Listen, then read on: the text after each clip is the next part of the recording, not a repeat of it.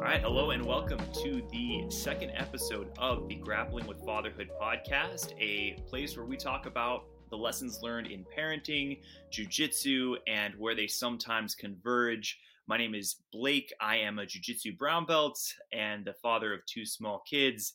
And my co-host is Uday Malhotra. My name is Uday Malhotra. I'm a father of two little girls, ages 3 and 7, and I'm a black belt in jiu-jitsu. Awesome. How's your week, Uday? Tell me about where you're at right now. Man, yeah, I've had a pretty good week. I'm a little wiped, to be honest with you. You may hear it in my voice a little bit. I spent a lot of time traveling this week with my family. We went up to the Pacific Northwest to visit some of my wife's family, and then last night I taught a competition camp. It was like a 2-hour competition camp, and if you've been to my classes, there's a lot of like go go go, and so it takes a toll on my voice. So apologies to everyone if I don't sound so great. But some of the people in my house maybe like it because I don't talk as much. It's funny because last week we were recording actually the morning after you had a comp class too. And Yeah. so Yes. I love that people just think this is what you sound like from here on out. Yeah, that's right. I try to drink as much tea and honey this morning to sound like a normal human, but that's not in the cards. Yeah, man, we had the inverse. So my in-laws came and visited us for the weekend, and we had a bunch of kids running around the house. Super refreshing. Also very stressful and emotional. We talked about this last week with kids. It's so funny, man. The things that we think are fun for them are also like a source of stress. And I think Owen slept for like days, man. He has been wiped out since they left. So I love it. Oh my it's gosh. awesome, man. And then That's great. training's training. I'm at the gym as much as I can be. Yes. Nice. Good, man. Yeah, dude. Let's talk about this week in fatherhood. Yeah, TWIF, as we're calling it, right? TWIF. The TWIF, yeah. So, couple things for me. I think one of the things I've tried to be a little bit more intentional about lately is when I speak with the kids, and actually when I speak just in any real kind of setting, is being really intentional about using the word and but, right? And just being really thoughtful about how I'm using those, right? So like when I use but, so if I say, hey, that's a really cool shirt, but I like the green one better, that's like, it basically negates what I just said, right? Like I like the green shirt, but nope, I don't like the green shirt anymore, right? Like if I say, I like the green shirt and I think you should try the pink one today, right? Like, hey, I think the salmon's really good and I think today I'm going to do this, whatever, right? Like it's just more intentional language. And the first time I heard this, I'm probably doing what a lot of people are doing right now is roll their eyes so hard. I actually, my old boss told me this, and I rolled my eyes so hard when I heard it. And then I started trying to do it. And it really made a difference in the way I speak. I just caught myself saying "and" about 5 times in that very sentence, right? So like, I just think, especially when speaking with kids, it's super important to be intentional about how you speak. Yeah, so it's interesting. A similar idea with like deflection with Owen. Instead of shutting something down, it's giving him options. So it's similar idea, but different. Where Owen might be like doing something I don't want him to do, and instead of running up and being like, "Stop," putting your head in the oven, I say, "Hey, bud, how about we do these? Give him 3 options of other things to do, right? Instead of just saying no to that, like." Giving him a sort of smorgasbord of concepts and fun things that could like also be equally as fun as something that, might lead to social services being called. Right on. Cool, man. So, I think, as I think about TWIF as well, one of the other things that kind of rings true to me this week is like, as I mentioned, we went on a family trip to Seattle and Portland to visit my wife's family. And my youngest daughter, Shia, who's usually like, look, she's a stubborn kid, super stubborn about everything, but she's also pretty amenable. Like she understands, right? Like she's like, okay, we're going on this plane and we're going to this trip and I want to sit in the window and I want to eat this and I want to drink that. And usually she knows what she wants and we accommodate, right? If it's not ridiculously unreasonable. This week, she's like, it's cold up there. It's chilly. It's chilly here in LA. And so we're like, hey, you got to wear pants and you got to wear a jacket. And she's in this phase where she's like, I want to wear a pretty dress, and there's not a fucking thing you can do to stop me. And I'm not going to wear pants, and I'm not going to wear a jacket. And if you try, we're going to fight. And we're not going to fight with words. We're going to fight with fists, Papa. And it's like that. And I'm like, hey, Yeah. take it Oh, yeah. easy. Relax, right? And so, it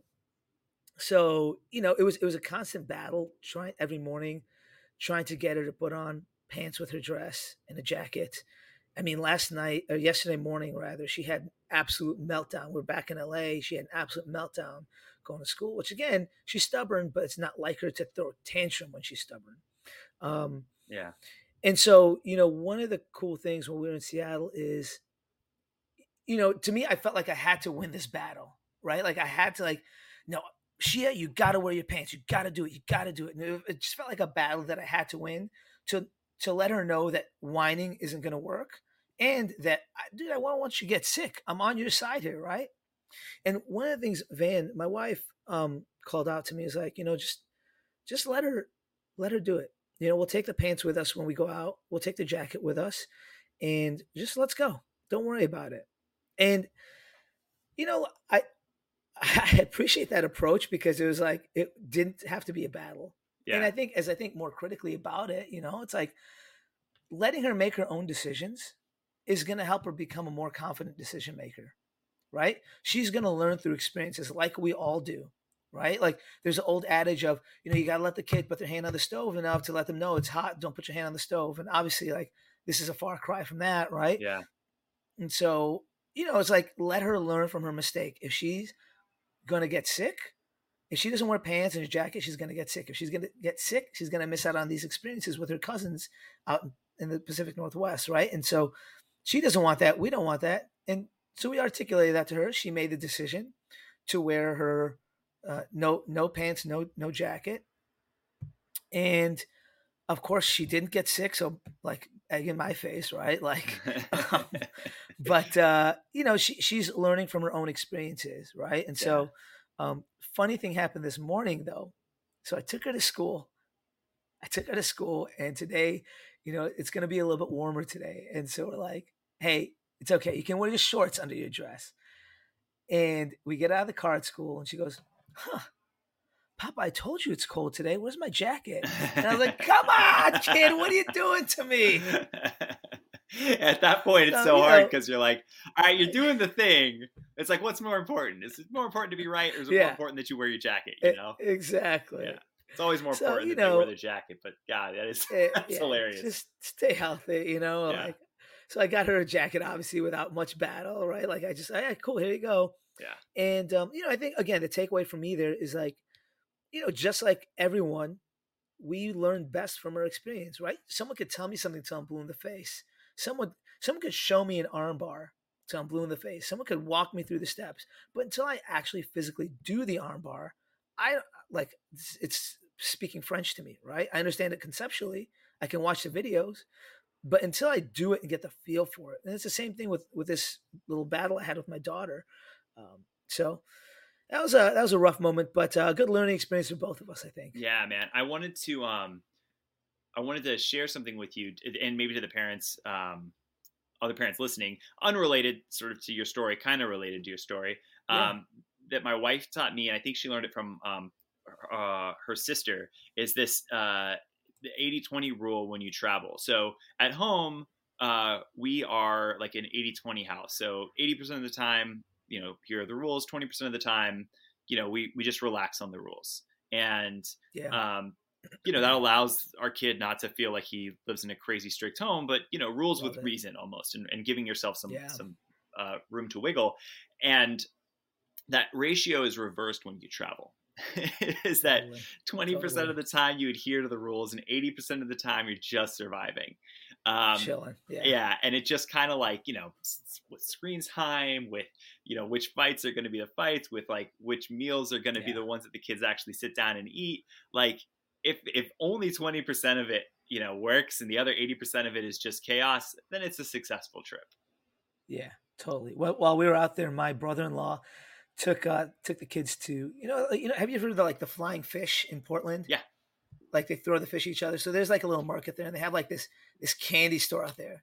And Shia, my 3-year-old, walked in there with my brother-in-law and found a pretzel like this big, covered in caramel, covered in M&Ms, and she's like, "I got to have that.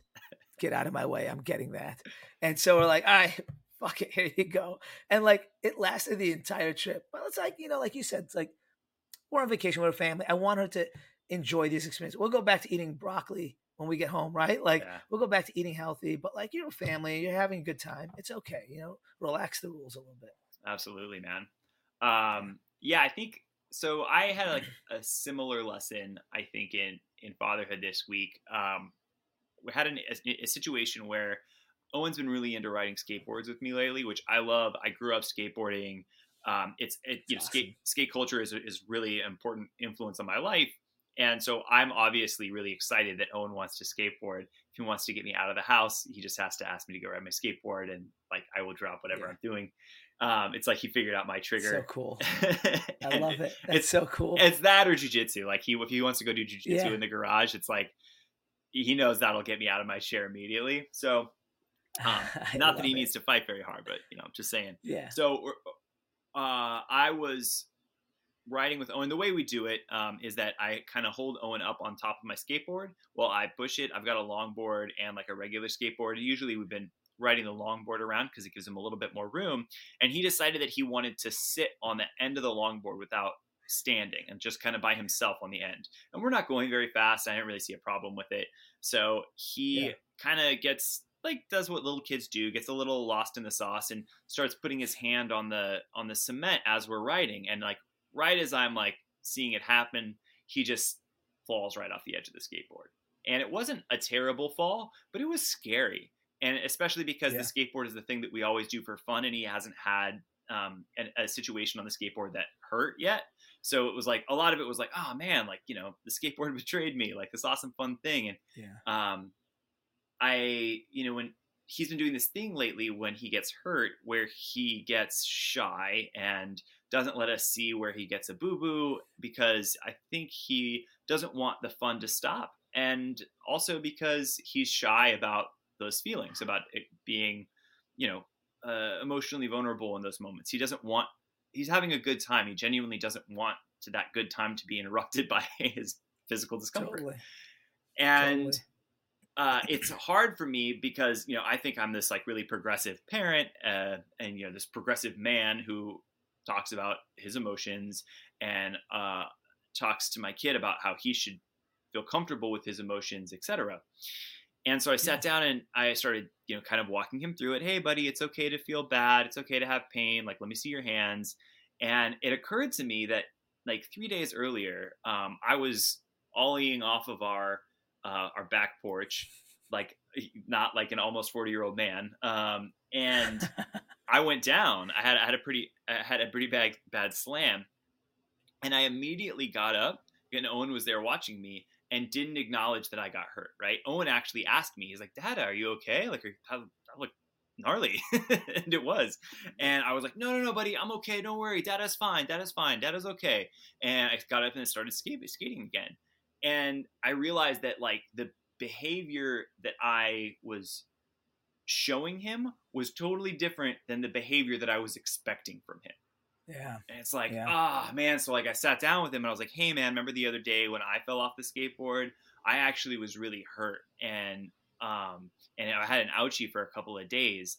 And he was like, "You got hurt?" I was like, "Yeah, buddy, Dadas get hurt too." And, I had to realize that the behavior that I was showing just wasn't the behavior that I actually wanted to get from him. It kind of totally checked my like progressive parenting ego. Totally. I mean, I think, it's important, especially at that young age, that we're all kind of modeling the behavior, right? They say the first 5 are the most important years. And so, I mean, it's great. I think you checking yourself is probably really helpful for him to kind of be like, oh, it sounds like he had that aha moment, right? He's like, "Oh, you got hurt too, Dada," right? Like, so man, good job, dude.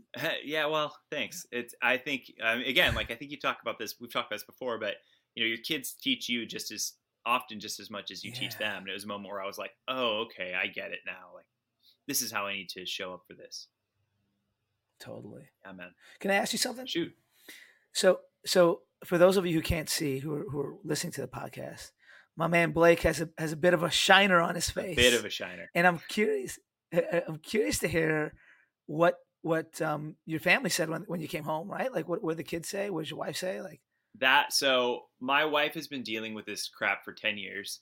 yeah, I started doing jujitsu kind of right around this time we started dating, and we've had to cancel our engagement photo shoot. We've had like oh man, all kinds of stuff around the stupid things that I've done to my body because of jujitsu, and it's this honestly, this black eye is probably the worst black eye I've ever had.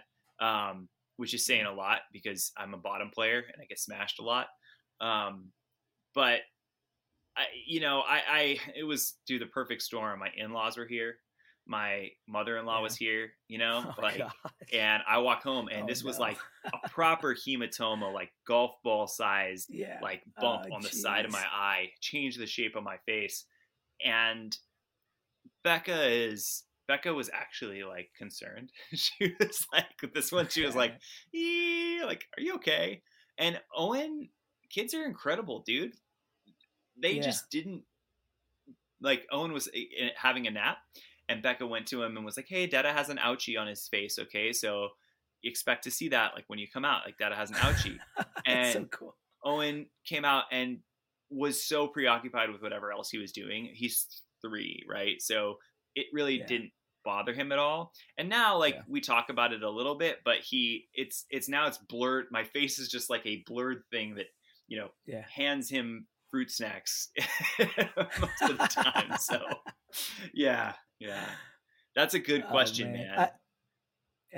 I ask because whenever I come home with a bruise or scar or scrape on my face or anywhere, immediately my kids are like, "Oh, Papa, you have an owie on your face. Let me kiss it." And so sometimes, like, it's so sweet. I'll take it all day, every day, right? Yeah. Like, sometimes I'll have like a bruise on my foot, or like, I have like my toes are all jacked up from training for so long. Like my pinky toes are like broke at one point, and like they don't go back to normal, and so they're wonky. And so my little 3-year-old will be like, "Oh, Papa, let me kiss your toe." I'm like, no, don't do that. Don't I just walked in. I haven't showered, dude. Relax. Oh, that's good. Oh my gosh. Oh man. You want to talk about jiu-jitsu? Actually, that oh, go ahead. Actually, one more funny thing happened that it dawned on me as I was telling that story, and I gotta share the story because it's so ridiculous. So again with Shia, man, she's had quite the week.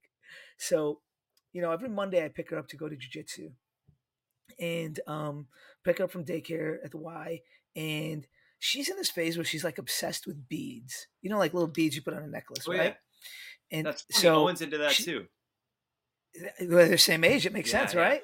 So I'm going to give you a tip that hopefully this doesn't happen to you, but in case it does. So she's in this phase also where she doesn't want to let go of them. She's like, hold them in her hand forever and ever and ever, in her sleep, when we're traveling, everything. So again, one of those battles, I'm like, fuck it, hold your bead. I don't care. Or it's a rock. I'm like, fine, hold the rock. I don't care. So we're driving to jiu-jitsu, and I hear this in the back. And I'm like, "You okay, kiddo? You need to blow your nose?" And she's like, "No, it's like my nose feels funny. And I get back there, and she's rubbing her nose, like one side of it, and she doesn't want to show me what's going on. So like, I'm changing her for jiu-jitsu, and I'm taking her shirt off, and she goes like this, gets her arm out of her shirt, and gets right back her hand on her nose, right? And so I'm like, "Baby, what's going on?"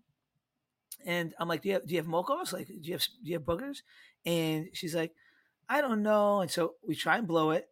And I look in her nose to see if I don't see any boogers. And I look and I see like something sparkly in her nostril. God, dude. I'm like, that's a weird looking booger. Like maybe it's the way the light's hitting it.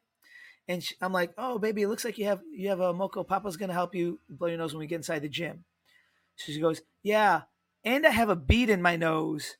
And I'm like, what the fuck? And it was like in The Sixth Sense, everything, all the clues she gave me like made sense all of a sudden. I was like, oh shit, this is what you were trying to tell me.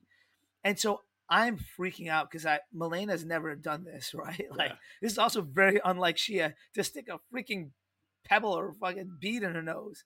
And so my initial reaction is hold one side of her nostril and have her blow out the other, right? Doesn't work because the bead has a hole in it. So all the snot's going, there's like snot going through the hole. So I get to the gym. I like kick in the door. I'm like, the front desk person is working. Our professor's on the couch. And I'm like, she's got a bead in her nose. And so like, everyone's like, dude, just whatever, get it out. Because like, it's just whatever. Right. And so, I asked the front desk person, hey, do we have tweezers here? And she goes and grabs like these long tweezers. Right. And as I'm trying to finagle it out, I call Van. I'm like, baby, I don't know what to do here. Do I need to take her to urgent care? Like, what's going on? Like, and she's like, all right, let me Google it. And so as she's Googling it, I lay her down on the couch. Someone holds a flashlight for me. I pull it out with the tweezers. And she calls me back like maybe 2 minutes afterwards. She goes, okay, Google says to hold one side of her nostrils and have her blow. Whatever you do, don't use tweezers. Don't use tweezers, Uday. And I'm like, I got news for you, baby. So all's well that ends well. But I was like, God, bro, that's always something. Awesome. Yeah. Becca actually, when she was a kid, got a crayon stuck in her nose. Oh my God. Yeah. Did her parents I think she ended up in the hospital for that one. I can't remember how they got it out, but it's a good, dude. I think you handled that well. Oh my God. So now since then, hey, what do we put in our nose? Nothing. What do we put in our mouth? Food and drink. That's it. Right? Like, I can't do this again, guys. Yeah, dude. I'm giving you a stripe for that one. Nice. Awesome. Right on. Yeah, dude, good transition. Yeah. Let's talk about jiu-jitsu. Yeah. Twit this weekend training, right? Yeah. So, this week, as I mentioned at the top, this weekend training, it's been a little tough for me. I'm a little zonked. I'm a little tired, traveling with kids. Like, it's tougher than I realize it is, even when you have a great partner, right? Like, it's a lot. And so the training's been kind of whatever. And earlier this week, like I was training with a blue belt and he caught me. I got caught by a blue belt. And honestly, it's all good. I don't care. Like I'm not mad about it. I'm not in my feelings about it. I'm not like in my head about it. It's like actually, honestly, the emotion I have about it is pride for this guy. This is someone who I've spent some time with training and teaching. And I'm actually super proud of him he caught me in a triangle choke. And I started on the bottom. This was after one of the classes I was teaching. And, he got on top. And usually, I don't like pulling guard, but I pulled guard here. And he got on top and passed and transitioned into a really nice, like heavy side control and transitioned that into a really beautiful triangle. And it was tight. And people were watching. And, what I don't like is when I see upper belts, they get caught by a lower belt, and then there's still time on the clock. And then they're like, oh, I'm going to get him. Oh, it's time to go. I'm going to fuck you up now. Yeah. That's like the worst attitude, right? Like if you're going hard already, still go hard. If you're going light, still go light. Keep whatever energy you had. Like, don't be a sore loser, right? Just keep rolling. I mean, that's the beauty of jiu-jitsu is like, this isn't the first time he's going to catch a black belt. And it's not going to be the last time he catches a black belt. He's a legit blue belt. He trains a lot and he's got a good attitude. Most of the time he trains a lot. There are times I'm like, I wish he trained a little more, dude. Like I got to ride his ass a little bit, right? But like, he's got a good attitude and I'm like super proud of him. And, for me, it's just, a reminder, like, it's like, you gotta show up with the right attitude, right? Like, hopefully we both learned something from this. Hopefully he found a really cool move and technique for him. And hopefully for me, it's just like, hey, all right, when I do this, I'm super susceptible to that move, that triangle. Okay, I got to be really cautious of that. Even against a white belt, blue belt, whatever it is, I got to be really cautious and mindful and use it as a learning experience. Like some of the best black belts will get caught by their blue belt students, and that means they're doing a good job. You know what I mean? And so that's kind of my my spiel for training this week. I mean, it also reminds me of Milena and her jacket, right? Where she it was Milena in her jacket, right? Shia. Shia in her jacket, right? So Shia gets out of the car and she goes, "Oh, actually, it's a little cold, Dada. Like, why don't I have my jacket?" Totally. At that point, you're like, you in some ways, you lost that situational drill, Yeah. because Yeah. like now Yeah. she's the one who's winning that position, but ultimately like that accepting that moment Totally. is your technique actually, or your teaching actually winning, right? So I don't know, Totally. it's very similar. Not that like getting your kid to wear wear their jacket or losing an argument with a 3-year-old is like the equivalent of getting like choked unconscious, Strangled. but like it's a Yeah. Yeah. similar lesson. Dude, that's Uh, cool. Yeah, I yeah. I'm super proud of yeah, him. I know the guy you're talking about, and um, one, he's a teacher, right? Like he teaches the fundamentals Yeah. class, and he teaches kids classes. Sure does. So it's not like it's just some jabroni off the street. And he's also a guy who, when he's consistent, man, he's unstoppable. And so He's good. sometimes that like him tapping you is going to mean so much more to his training than you getting Yeah. tapped. Yeah, he said that to me actually. He told me, he's like, "This is one of the highlights of my jiu-jitsu career so far." Yeah. I was like, "Dude, I'm super happy to hear that, but there will be more." You know what I mean? Like there will Yeah. be more, and so buckle up. It's going to be a fun ride. It's going to be a bumpy ride, right? And just Yeah. have fun with it. Enjoy it, right? Yeah, And it's man. going to happen to you one day. It's going to happen to you, right? So it's all good, man. For sure, for sure. Um, Yeah. that's great. So, I, uh, yeah. how I'm curious about like when you were coming up, because I know the answer for Yeah. me is that and I actually know the answer today because I'm still just a brown belt. Is that what how did you learn to not be so reactive after something like that happened? Because that certainly isn't the culture of jiu-jitsu that I came up in, Yeah. came up in, right? Like when I came up, when you tap that upper belt, like it was on, like, immediately after. Yeah. So what made you have that Yeah. perspective? I think it's just having. That's a great question. I honestly, I think it's just having the experience, right? Like being there. I don't have such a fragile ego where I'm like, I gotta fuck this guy up Yeah. now. I know I can fuck him up. I've done it before. I'll do it again, right? Like, and I don't mean that in a pejorative sense. I know I can beat him, and so I'm and having the experience as an educator, as a teacher, right on the mats, it, it's it's equally important to me as my on mat performance. Seeing the success of my students, Yeah. right? And so when I see him have a nice win like that, it means as much to me as when I have a nice win. And so I think teaching has helped curb that quite a bit. And and on the flip side of that, when I see him compete at a tournament and perform poorly, I'm equally hard on him as I am on myself when I perform Yeah. poorly, right? Like I want to see my students perform to their abilities. And that doesn't mean I'm going to ride your ass if you lose. Not at all. But if you show up and you do your best and you lose, that's a different story than if you don't show up Yeah. and you lose, right? If you just phone it in. So to answer your question, I think having experience teaching has really helped kind of shape that perspective. I kind of grew up in a more hard nosed environment too, right? I have a lot of years of wrestling behind me, and I grew up wrestling. And in wrestling, it's like, you're gonna get me, I'm gonna get you, and if you're gonna outwork me, not gonna happen. I'm gonna outwork you, and I'm gonna grind and grind and grind and grind.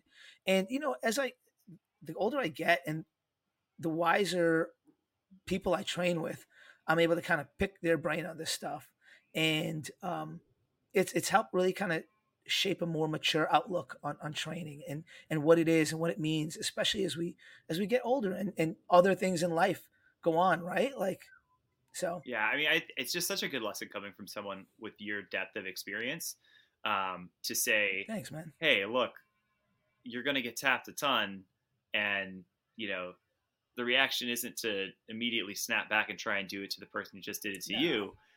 To Yeah. give them a moment to celebrate." Yeah, I got caught by a blue belt a couple of weeks ago, and like the circumstances of him catching me were like, I wouldn't say nefarious, but they were like, okay, buddy. Spill the Oh, beans. I was rolling with this kid who's good. I really like Yeah. him. He's got a bigger body type. He's longer, and Yeah. he sat back on a toe hold, and Oh. I was like, again, I would never, I kind of Yeah. respect the rules of the rank, and I would never Yeah. jump on a toe hold on a blue belt, right?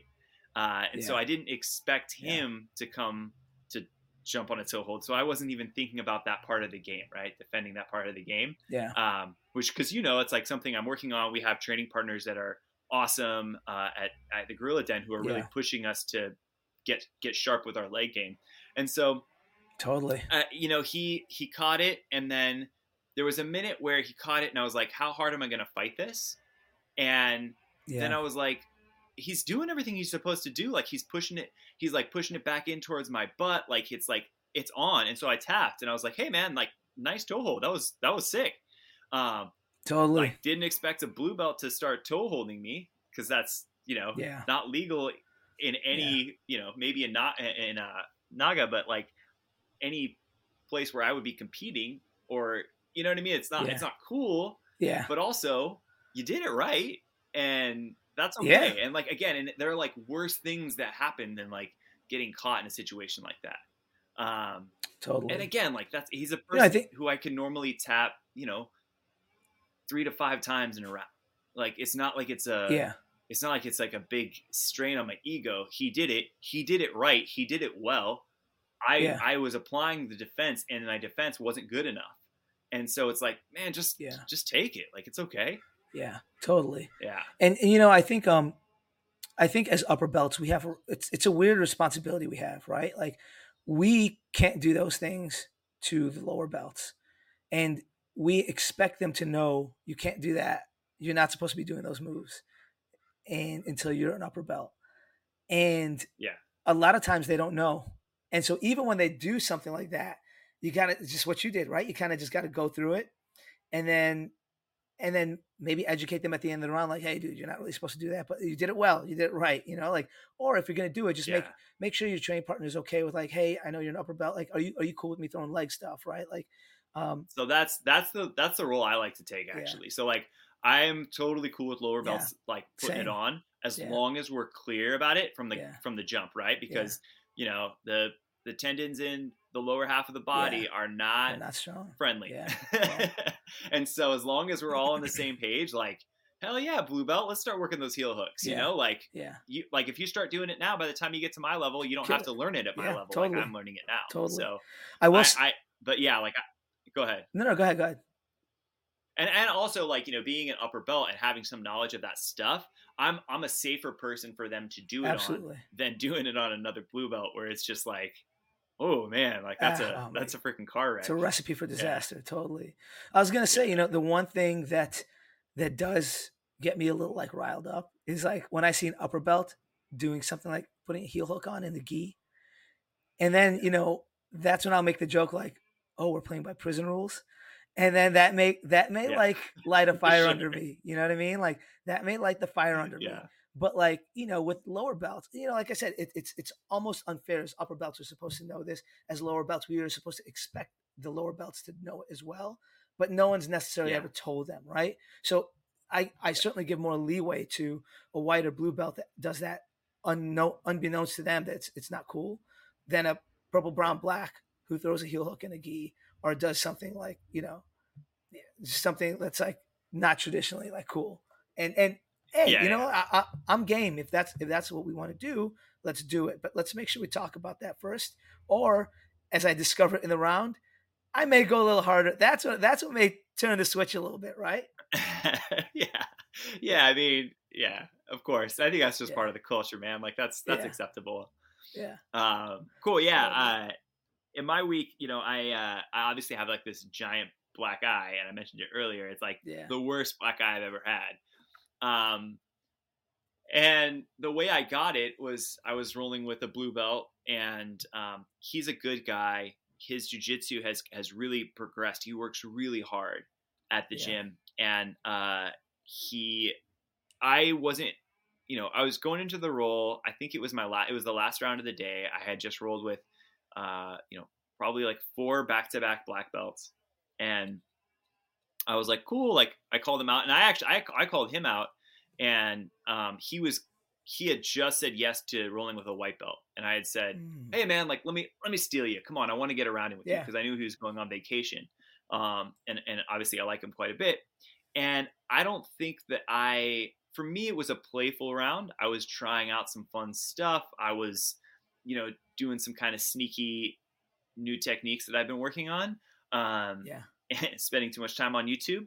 And I think that he may have had a different, even if I'm approaching that role with a certain lightness, that doesn't necessarily mean he can do the same thing, right? Like his skill Totally. and athleticism isn't at that same level.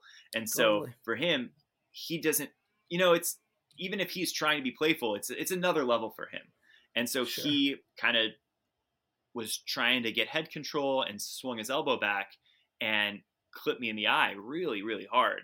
And yeah, for me, it was just like this lesson in, like, okay, like sometimes your biggest mistakes happen, or your biggest injuries or your biggest whatever happen in that moment where you just relax and don't respect the gravity of what's happening, right? Totally. Because you're still in the fight, playful for me, right? It's a still in the playful, fight. but you're still in the fight, right? Yeah. Totally. And like I mentioned, most mistakes in mountain climbing happen on the descent, on the way down, right? Like after you've already done the hard thing and you're on your way home, like you're climbing down Everest, and that's when you get yourself in a situation that's life or death, right? Or so in cycling, yeah. You never hurt yourself climbing up the mountain. You always hurt yourself coming down the mountain. And it's in that. How interesting. It's because you don't have that same, you maybe lose the respect because you're caught up in the fact that you just did the hard thing. Perfect case. I just rolled with 4 black belts, and now I'm like, okay, cool. I got a nice little blue belt here. Like, let's just play. Yeah. And it's not playing for everybody. And I wouldn't say that he was escalating the role to a level that was inappropriate. I would just say that for him, he that level of playfulness isn't really available in his jiu-jitsu right now. Yeah. It's part of his learning process, right? It's part of everyone's learning process, right? And this too will be a part of his learning process, right? As we kind of what we talked about last week, it's everybody's responsibility. It's each partner's responsibility to keep the other partner safe, right?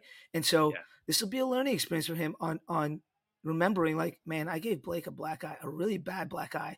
This is an adult. This is a guy with kids. This is a guy who's like an adult job, right? Like I need to be mindful of how I'm rolling and being playful, right? And like matching the energy, right? And so I think that's a great lesson for him. And unfortunately, it came at the cost of your eye. Yeah. And he's a sweet guy. He felt so bad. He immediately after our round, like ran off the mat and got me an ice pack. And, he was really apologetic. And I actually, but right after it happened, he said, "Oh, great. Now you're going to totally beat my ass." Mm-hmm. And it was my responsibility to not do that. Yeah. Right. Totally. Like it was my responsibility to show him, hey, I understand this is a sincere mistake. And if I tell you it's cool and then I womp on you, like that's two totally different things. Cool. Right. And I show you that that's the behavior that you're supposed to show lower belts after they hurt you on accident, that you're supposed to beat their ass. And then, and that's the cycle continuing. And in fact, like even after the roll, after class was over, he did something that I've been working with him on, and he got it wrong, and it drove me insane. And so I spent 10 minutes with him after class, showing him this thing that we've been working on.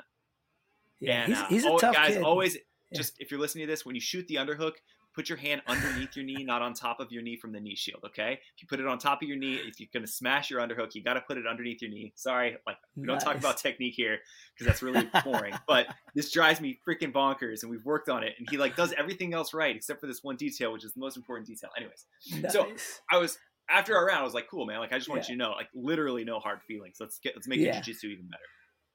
I love that. And it really kind of goes back to your story earlier, your anecdote earlier about Owen, right? Like where you're like, oh, it hurts, or it doesn't hurt. And then you're like, you're not modeling the behavior in that instance. Yeah. And then you eventually model the right behavior that you want him to do, right? And it's the same thing when you're rolling with this guy. We're like, if you just want to beat him up afterwards, you're not really modeling the behavior that is appropriate in those situations, right? Because one day he's going to be a brown belt, and one day he's going to get a black eye, and one day he's going to have to meet that crossroads. Like, how do I react? One day he's going to be a black belt, and he's going to get tapped by a blue belt. And he's going to be like, how do I react? Do I fuck him up right now, or do I do I actually show like I'm proud of you, dude? Like, you know what I mean? It all kind of goes back to modeling the behavior that you want your students to have, right? Yeah, man.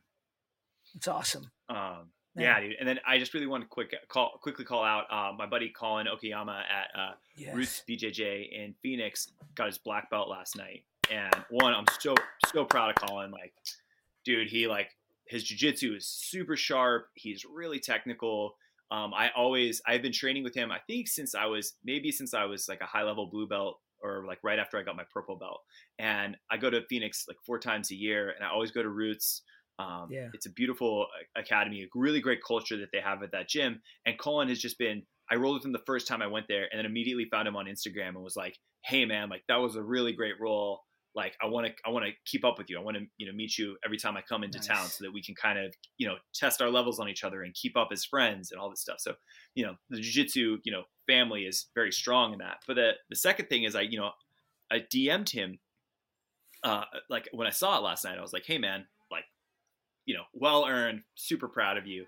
And he said to me, he's like, "Hey man," I said, "It's whatever," he says, "It's going to take some getting used to, because just on Sunday, which was, 4 days before he gets his black belt, the yeah, most prestigious thing that I think, most people can achieve in this sport."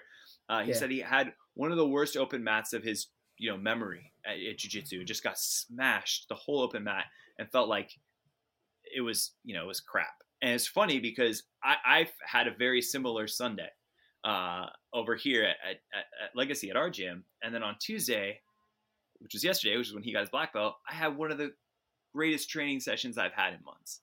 And it yeah, was a great reminder that it's just like, it is about the bigger picture, um, you know, and it isn't just about these like day to day little no, achievements. Like you have to yeah, reward yourself with them, but like it's part of the beauty of jujitsu. It's part of the beauty of why it takes 10 years to get a black belt is you literally can't focus on every single loss with something at that scale. So totally, yeah. totally. Man, I rolled with you yesterday too, and yeah, you felt really good, dude. You've been progressing, and I Thanks, don't know man. Colin, of course, dude, of course. I mean, I think I told you. Look, for those of you who haven't rolled with Blake, when I first rolled with him, I had a nickname for him. It was Doomsday, because if anybody out there is a comic book nerd like me, you can't kill Doomsday the same way twice. And Blake is the same way. You can't catch him in the same submission twice. He learns from it. He gets better, and that's just been my experience rolling with you, man. It's been every time you get better and better, and it's making me better too. So I really appreciate you as a partner, uh, man. Thanks, man. Yeah, of course, of course. And Yeah, I don't and know I would. Colin. Colin's I was good. just gonna say I don't know Colin, but man, congratulations, dude. If that's coming from Blake, man, I'm sure it's well deserved and big ups, man. That's a huge accomplishment. Yeah, and I'm also like I would say much of the progress that I've made in the last year has a lot to do with my training partners. And Uday, you're probably one of my favorite, most educational training partners. Yesterday we were playing stand up, and I mean I have pulled guard almost exclusively in every tournament that I've been in. I used to compete Yeah, quite a bit. I'm starting to compete again yeah, now, and the very fact that like I even shoot on you is like such a yeah, huge, yeah, huge yeah. accomplishment for me. No, And it's great. that is like largely from the way you coached me into getting comfortable, on my feet. And like now Totally. I'm like super comfortable. I'm way more comfortable on my feet, comfortable enough to try and shoot on you, which is saying Yeah, a lot. yeah. No, you're improving greatly there, man. It's super fun to watch. Super fun to be Yeah. part of that, right? And so, good job, man. Yeah, man. By the Thanks, way, dude. I'd be remiss if we moved on from this section without calling out the fact. So, when I was in Seattle, I trained at a gym out there, and I just want to give that gym a big thank you. It's called Zoo Jiu Jitsu in Seattle. It was like a 10-minute walk. I found it because it was like a 10-minute walk from my sister-in-law and brother-in-law's place, and walked over there one rainy morning, and it was mostly white and blue belts, and the instructor there was a really, really great guy, really good black belt named Bob. And just want to shout out the Zoo Jiu Jitsu crew and Bob for being so welcoming and hospitable and allowing me to train there as long as I did. And it was a lot of fun. And that's one of my favorite things about traveling, guys, is always bring your gi. Always bring my gi. Like if I can sneak away while the family's sleeping for an hour or while the kids are watching cartoons, deuces, I'm out. I'm gonna go train, right? So just want to Yeah. give them a thank you and a shout out. I don't want to get too down this rabbit hole because we already Yeah, talked about jujitsu for a while, but yeah, I think, I would be curious what your tips are for people going and visiting and dropping in someplace, like especially totally. as a high level practitioner, like Yeah, you're a black belt and a serious black belt. It's like, what's it like when yeah, how do you approach your roles there, and how do you approach when you enter a gym like that? totally.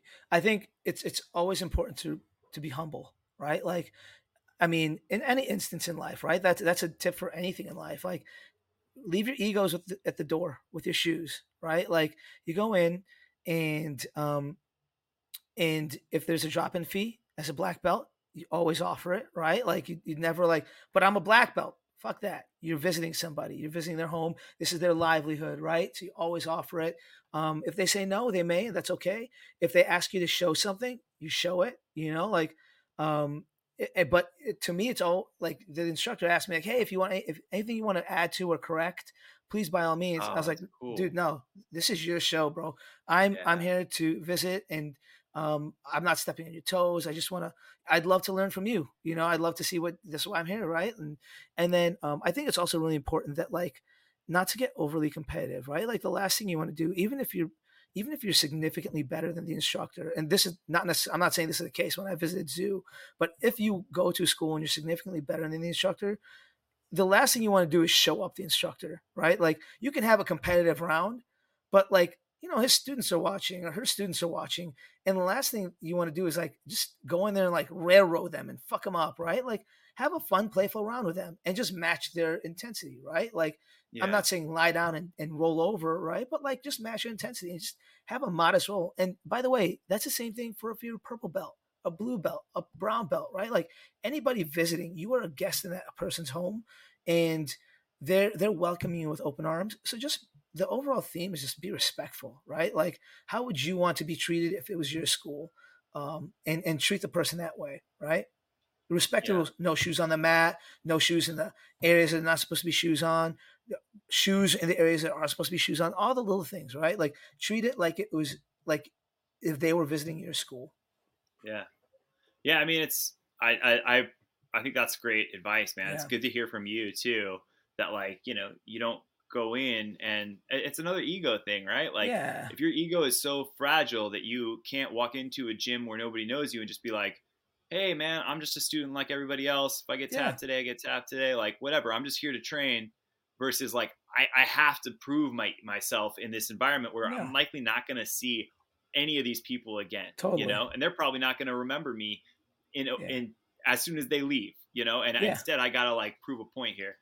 Yeah, Yeah. that's No. I really appreciate that advice. Totally. And I think it's a you're threading a needle when you're rolling with lower belts, right? As an upper belt, when you're visiting, you're threading a needle because you don't want to fuck them up, but you also want Yeah, to show them, like, hey, this is what jiu-jitsu could look like, right? Like, this is another look, and so you're still showing them as a black belt, like, hey, this is some cool shit I'm going to do, right? And so yeah, you don't want to fuck them up, but you also want to show them, like, this is black belt magic. All right. You know what I mean? Like, this is the cool stuff you can be learning in jiu-jitsu.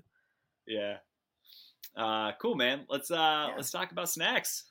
Yes. Oh my God. Like, dude. All right. I feel really bad What do you because got? last week I showed something super unhealthy. This week is going to be no different. And I promise, guys, next week I'm going to try and show something healthy. But this week I got to go with Trader Joe's Enchanted Jangle. All right.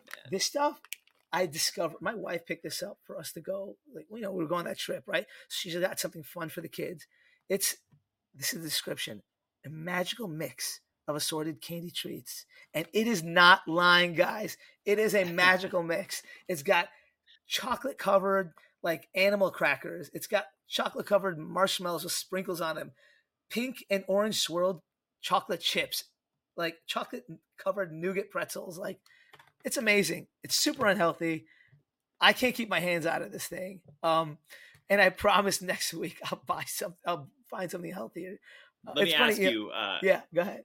given your Midwest roots, Yeah, have you ever had puppy chow before? of course. Love puppy chow. I Yeah, had it for the first time when I was in college. yeah. It seems like puppy chow to me. It's similar. It doesn't have Chex Mix in it, where Puppy Chow Ah, does. that's the best So part, dude. The I salty know and the it has sweet. pretzels instead. It has the Okay. pretzels. I'm not a huge pretzel guy. I do prefer the Chex of Puppy Chow. But look, so my wife bought this for the kids to take on the plane, and there was like a little bit left by the time the flight boarded because I broke into it. This is a second bag. We bought another bag because I wanted more. So guys, Trader Joe's Enchanted Jangle. When you're feeling a little unhealthy, it hits the spot. I don't even want to read off the nutritional facts because it's going to depress me. Next week, something healthy. I promise. That's awesome. And like, I couldn't be more boring. I came here to talk about What you got? sparkling watermelon juice. Sparkling Nice. watermelon juice that is now Nice. in season again at Trader Joe's. It's one of those seasonal things, and it comes in like usually in the summer. And Yes. dude, it's like, if you're looking for something that's just like post training, it's just like a little treat. They're like, I think they're like a 10-ounce can. They're like 60 calories. It's mostly just sugar. It's Totally. fructose. It's basically just watermelon juice that's concentrated and sparkling. And dude, it's so refreshing. And also, like, if you're looking for something to drink, like maybe like me, like, I'm not drinking alcohol right now, so I've got some wiggle room on my calories at night, that I would normally be filling up with a little bit of the brown stuff. And so Nice.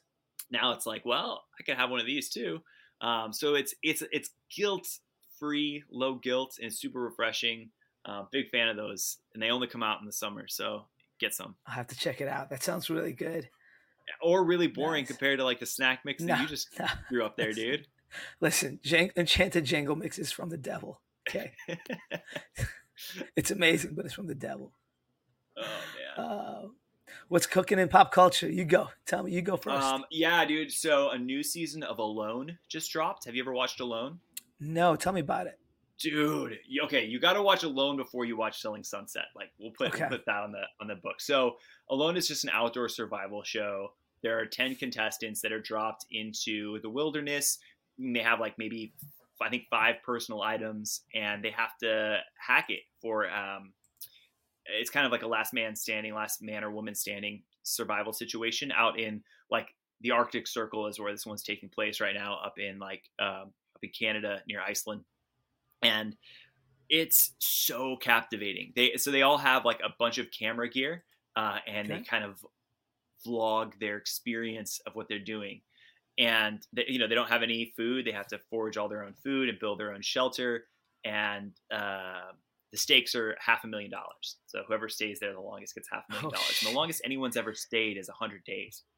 And this sounds familiar. Yeah, it's just so interesting to me. I'm not an outdoors guy, which is funny because like my first sport is cycling, which happens all outside. And like I used to go bike packing, but I'd always stay in hotels. And so I don't love camping.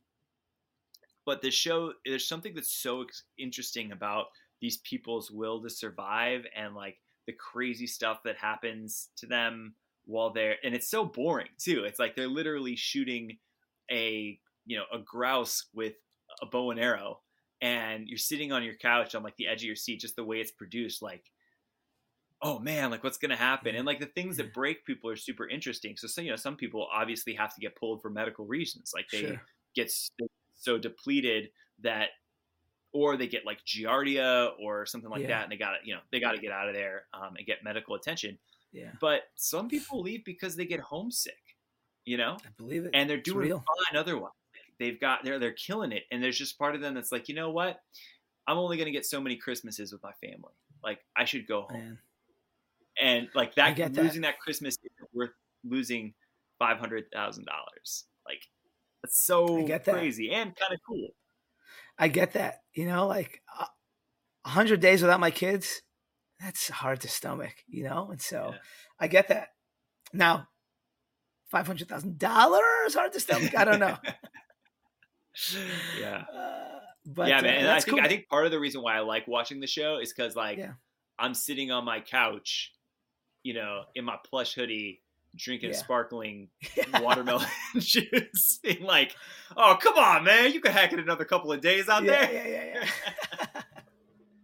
The reason this sounded so familiar as you explained it to me is so one of my best friends, he's a VP of casting in reality shows, and he is casting for a similar show. And he was here the other night. We were chatting. I think he was telling me about this very show actually. So that's super cool. I got to check it out. You're the second person in a week that's told me about this. So it sounds like I really got to check it out. I think you would like it. Yeah. Yeah. You would start your planning. I think you start building a list of like, okay, what are the 4 things that I would bring out there? What action items would I accomplish first? Like, I bring my spreadsheet. I'm bringing my spreadsheet, my to-do list. Yeah. Nice. For me, so today is June 14th, 2023. In a scant 2 days, the movie Flash comes out, and I'm super stoked about this.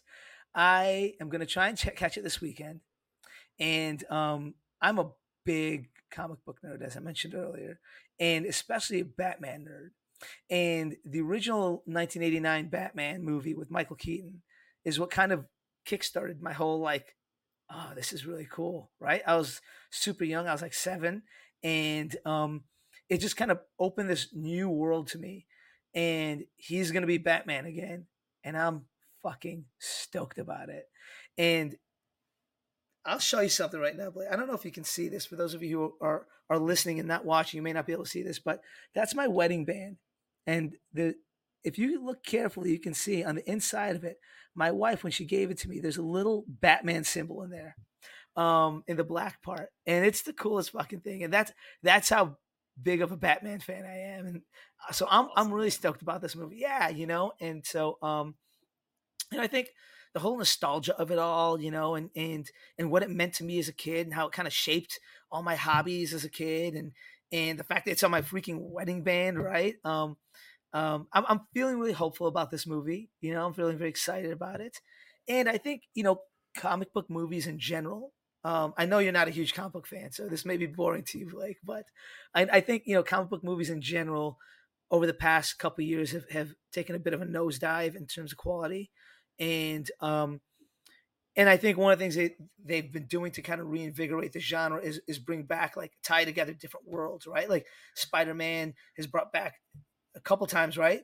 There's people who've played Spider-Man, right? And so this new Flash movie is doing that too. And so hopefully that kind of reinvigorates the genre a little bit. And I'm like super stoked about it, man. It's something silly I'm going to do, and hopefully watch a van and drag her along, and maybe it's my Father's Day gift, right? So check that out this weekend.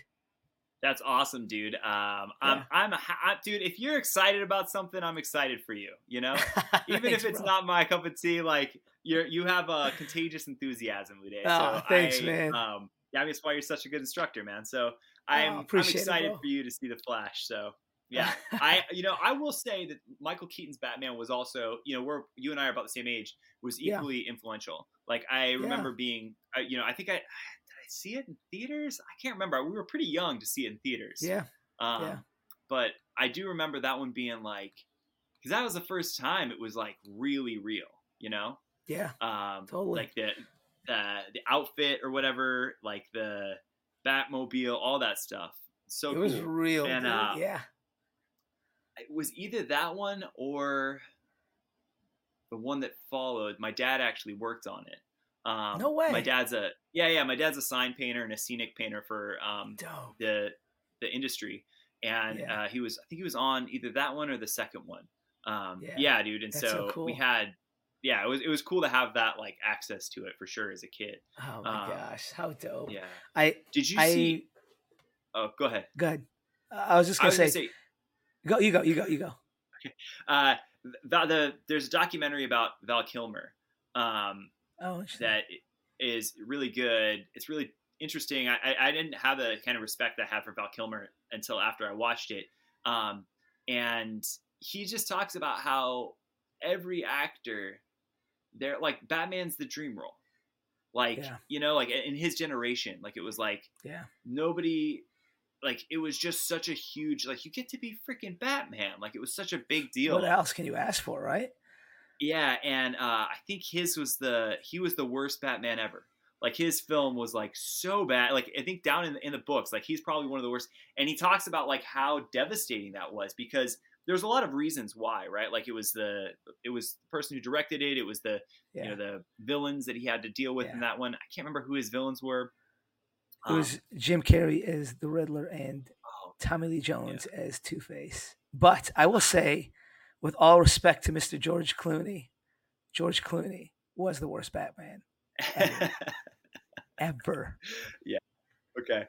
Yeah. I mean, yeah. the reason why Val was so disappointed by it was because he realized that to play the role, you actually don't do a lot of acting.